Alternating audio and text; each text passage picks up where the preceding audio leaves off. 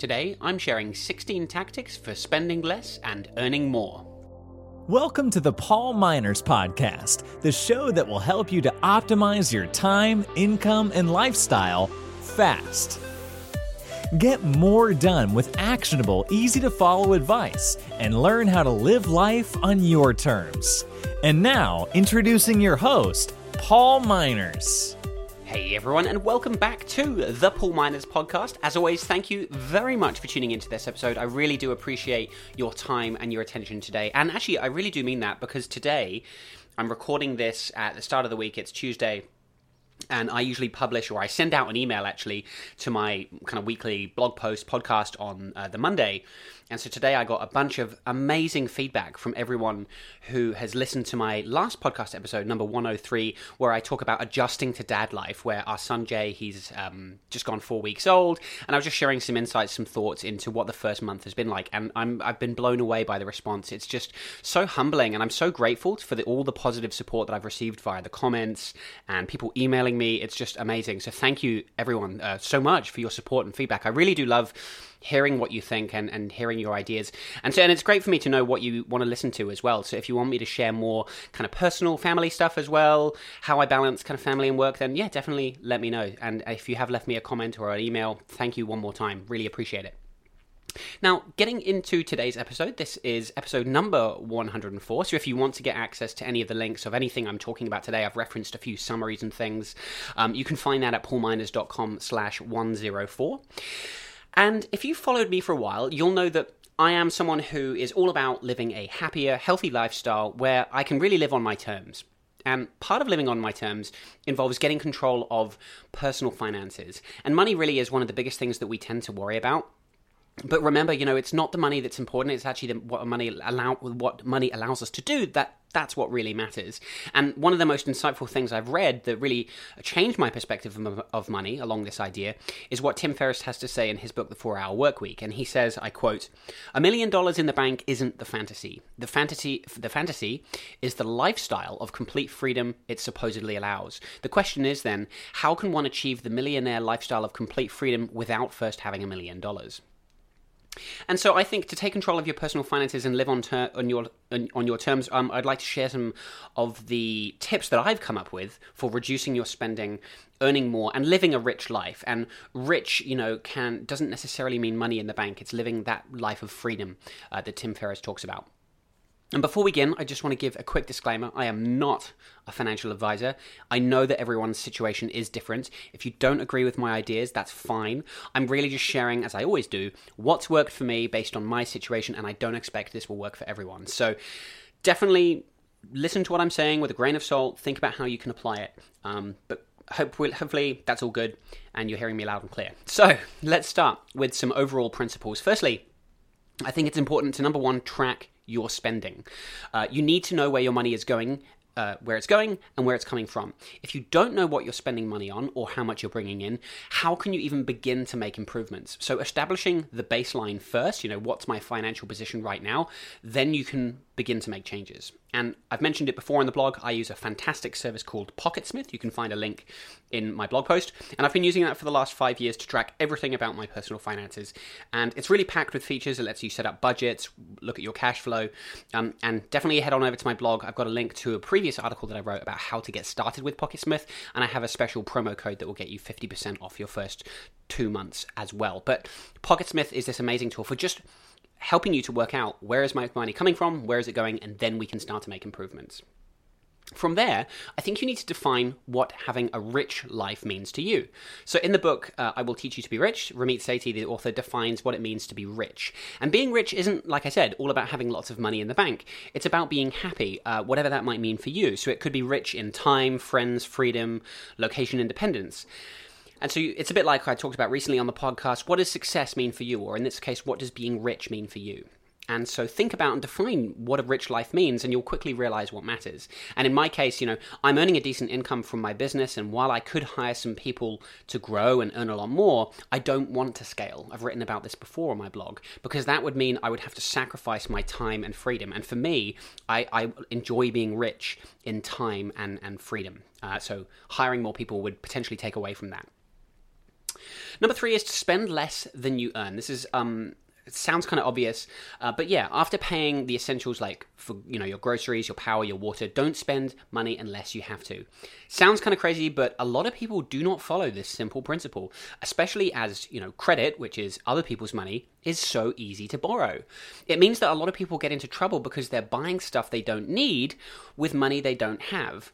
And you might be listening to this thinking, well, yeah, buying credit card, using a credit card means I can buy things now with money I'm going to earn later. I'm going to earn it, I'm going to pay it off, it's fine. And while this might be true, what you're actually doing is artificially pushing up the cost of everything you buy. If you buy a $5,000 TV and you pay 20% on your credit card, then that same TV now costs $6,000 over the course of a year. So in my mind, it's pretty simple. If you don't have the money to buy something, then don't buy it. Even if you think you can afford the weekly loan or credit card repayments, if you have to borrow somebody else's money to buy stuff, this is a big indicator that you really can't afford it and you shouldn't be buying those things. And this leads me nicely onto my next point, which is to pay down debt. And so earlier this year, I actually shared in a blog post and podcast our personal finance philosophy. And this is one of our key principles, is paying down debt. Now, firstly, as I said above, don't take on more debt unless it can be used for something good, like buying or investing in property or your education, where you're getting like a really good return.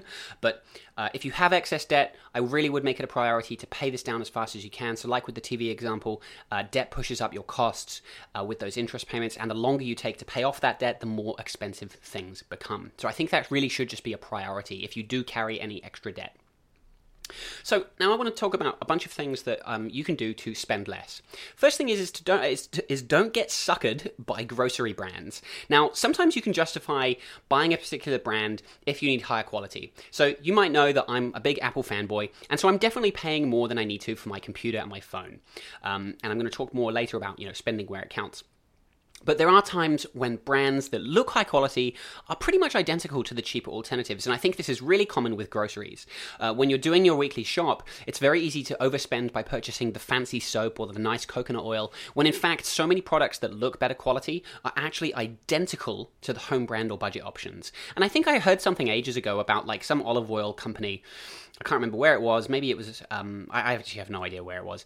But they would produce olive oil, put it into these nice, fancy, kind of gourmet-looking brown glass bottles, and then they would shut off the machine, swap out the glass bottles for budget plastic ones, and pump the same oil into these budget plastic containers. And so it's the same stuff, but how it's packaged, they can charge more. So yeah, do not get suckered in by these expensive-looking grocery brands.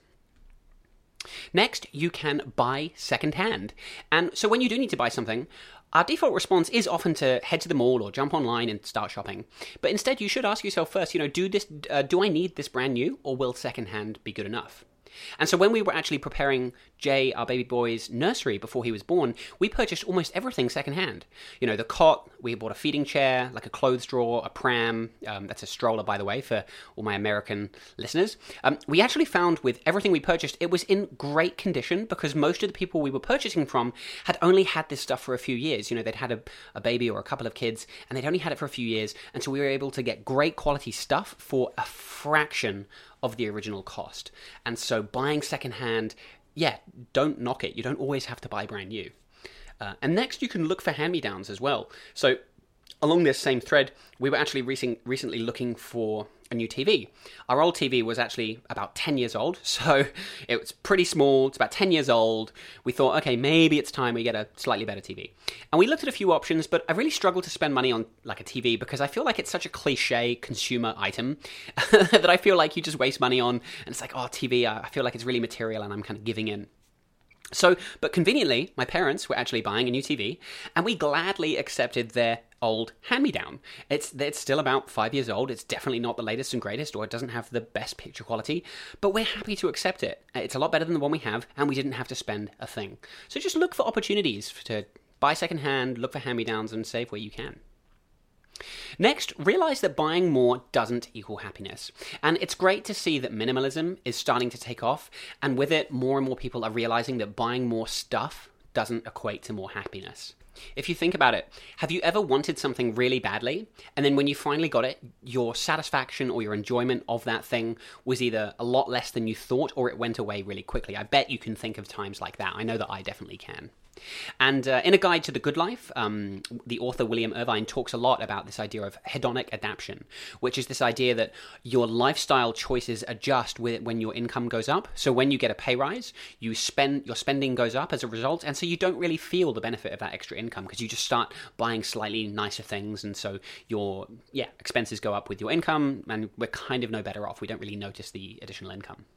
And so now I try and practice the opposite, which is where I take satisfaction in having the discipline to not buy something. It sounds crazy, but actually I can now take satisfaction in not buying things. So for example, for ages, I've really wanted AirPods, the Apple wireless AirPods. And I said before, I'm an Apple fanboy. The AirPods look super cool. They just seem to work really well. But they're pretty expensive for what they are. And I still haven't given in or gotten them because I just don't need them. I've got headphones. They do fine.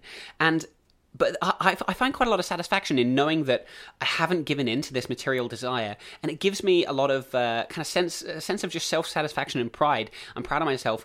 And I bet that this feeling of satisfaction will last a lot longer than the temporary satisfaction that I would get if I did buy them. Because I'd probably buy them, I'd be like, yeah, these are cool, okay, cool, great, done, now I'm just used to them. But the ongoing satisfaction I get of knowing that I made a good choice is really nice. This episode of the Paul Miners podcast is sponsored by ClickMeeting. Now, as an online business owner, my income depends on being able to connect with my clients and my audience in an easy and reliable way. ClickMeeting is a webinar and video conference tool that makes it super easy to set up meetings and webinars, and you can simultaneously stream them to Facebook or YouTube. Now, how cool is that? Now, one of my favorite features is that there's nothing to download, unlike a lot of other platforms. This is great for the less tech-savvy clients or attendees who struggle to download and get things set up, as they can now join via their browser on any device, meaning you're going to get higher webinar attendance, which is usually our number one priority. I also love the integration with Pipedrive, which means I can create new deals when I get a new registrant. This is great for following up with your leads after a sales call. ClickMeeting is secure, scalable, and cost-effective. You can get started today by heading to paulminers.com/clickmeeting to get a 15% discount when you sign up. That's paulminers.com/clickmeeting to get 15% off. And thank you, ClickMeeting, for sponsoring the Paul Miners podcast. Next is to spend where it counts. So this is kind of practicing conscious spending. And this is another great takeaway from I Will Teach You to Be Rich. And this is where you make decisions about where you're going to reduce your spending so you can spend a little bit more in other areas. So for example, we don't spend money on flash cars or new TVs or eating out all the time. And so by underspending in these areas, I'm happy to spend a little bit more on like buying a nice MacBook or an iPhone, to have a nice computer and phone, like I said before. And it's the same with CrossFit, for example. Like the CrossFit gym we go to, it's not cheap, but I'm happy to spend the money because we get such good value from it and we save in other areas to justify it. So conscious spending is all about consciously deciding where am I going to cut down so that I can justify spending a little bit more elsewhere. And we each have things that are valuable to us. So maybe your thing is, designer shoes. If that's the case, great, go nuts. As long as you've decided where to cut back so you can spend a little bit more, that's okay. And then the final kind of tip for reducing spending is to reduce your silly interest payments. So I've talked about it before. Don't pay silly interest on credit cards. Instead, I've got a great credit card tip coming up. Don't get car loans. Don't buy a car you can't afford. Don't borrow money to buy non-essential items. Just don't borrow money to buy things you don't need. Obviously, the exception here is kind of around like borrowing money to buy property or to invest in education. That's a different story. But I'm talking about silly interest going towards absolute junk. Just don't do it. Okay, now I want to talk about earning more. So this is the flip side of the coin. And this is the exciting side of the coin because there's only so much you can cut your expenses. At the end of the day, you can cut in all these different areas. You still have to, there's kind of a bare minimum you have to spend. But earning more there's potentially no, limit on what you can earn. So I think this is the much more exciting side. First things first, and this will probably come as no surprise from me, but create a side income. Monetize your skills. And this is how my business started. As you might know, I was working full time, and I started selling my ebooks, courses, and my consulting service on the side. And eventually I was able to quit and go full time, that was my goal. But you don't have to do this. If you have a full-time job that you enjoy, you could start a side business just to earn a little bit of extra cash. And it's so easy to earn money online these days. Like the amount of tools and technology that's available to us, it really is easy. So you could become a consultant like me, you could freelance and monetize your skills. So if you're good at design or accounting, you could do some affiliate marketing and promote other people's products. You could start an online store, or you could just start an eBay store. The list goes on. And I bet, if I challenged you to make an extra $500 this month, I bet you could find a way to do it using some skill that you could have. So maybe listening to this, if you're listening to that going, yeah, I could do with an extra $500, maybe take it on. Next, sell your old and unused stuff. So whenever I see stuff around the house that I no longer use or need to just want to get rid of, it goes straight onto TradeMe. TradeMe is like New Zealand's version of eBay. And there's probably hundreds or even thousands of dollars worth of stuff lying around your house that you don't use that you could probably just sell to someone else. And I actually do this for fun sometimes. I literally look around and try and find what I'm not using and just see, can I put this on TradeMe and earn, a couple of bucks. Next, if you are a full-time worker, is negotiate a pay rise. So maybe you have taken on some extra responsibilities, or have you been with the company for a while? Maybe your income's been the same and hasn't been adjusted. So maybe just take the time to think about, am I due a pay rise? Is there any responsibilities I've taken on that I can justify asking for a little bit more? Maybe you can take on a special project and just get paid a bonus. And so while I'm not an expert in negotiating pay rises, if I were in that position, if I was working again, I'd do everything I can to learn how to negotiate a better pay rise. And a number of years ago, actually, my boss paid me a bonus for helping to implement Asana at the company, which obviously eventually led me to start the consulting business that I'm running now. But yeah, just look at what special projects can I do, how can I add value to my company or within my role, within my team, and see if you can use that as leverage to get paid a little bit more. Next, get paid for odd jobs. So there's tons of little things you can do now. Drive a car for Uber or Lyft, charge electric scooters, become a TaskRabbit. TaskRabbit, I'm not sure if people have heard of. It's like these kind of random jobs services. You can hire someone to come and mow your lawn or fix something in your house. So you could become a TaskRabbit if you're handy or you like mowing people's grass. Become a TaskRabbit. Mow your neighbor's lawn. Or you could become, like a part-time virtual assistant. There really are so many little odd jobs you could get paid to do. Or next, you can take advantage of credit card rewards. So I said before, don't pay silly interest on credit cards. Don't pay any debt. And it's funny because with all that said, we use our credit card all the time. In fact, everything we buy pretty much goes on our credit card, but we never pay any interest. And so why are we doing this? Well, it's for the rewards. And so our bank offers a cashback rewards scheme so that everything we spend goes towards this bonus payout that we get at the end of the year. So obviously don't buy lots of stuff that you don't need, but for buying groceries, gas, paying for your insurance, all the stuff you're going to buy anyway, put it all on your card and you'll be rewarded later. So I think at the end of the last year, we get paid once a year. I think we got something like $800. So it's not bad. We're going to buy all this stuff anyway. We may as well put it on the credit card and get rewarded for it.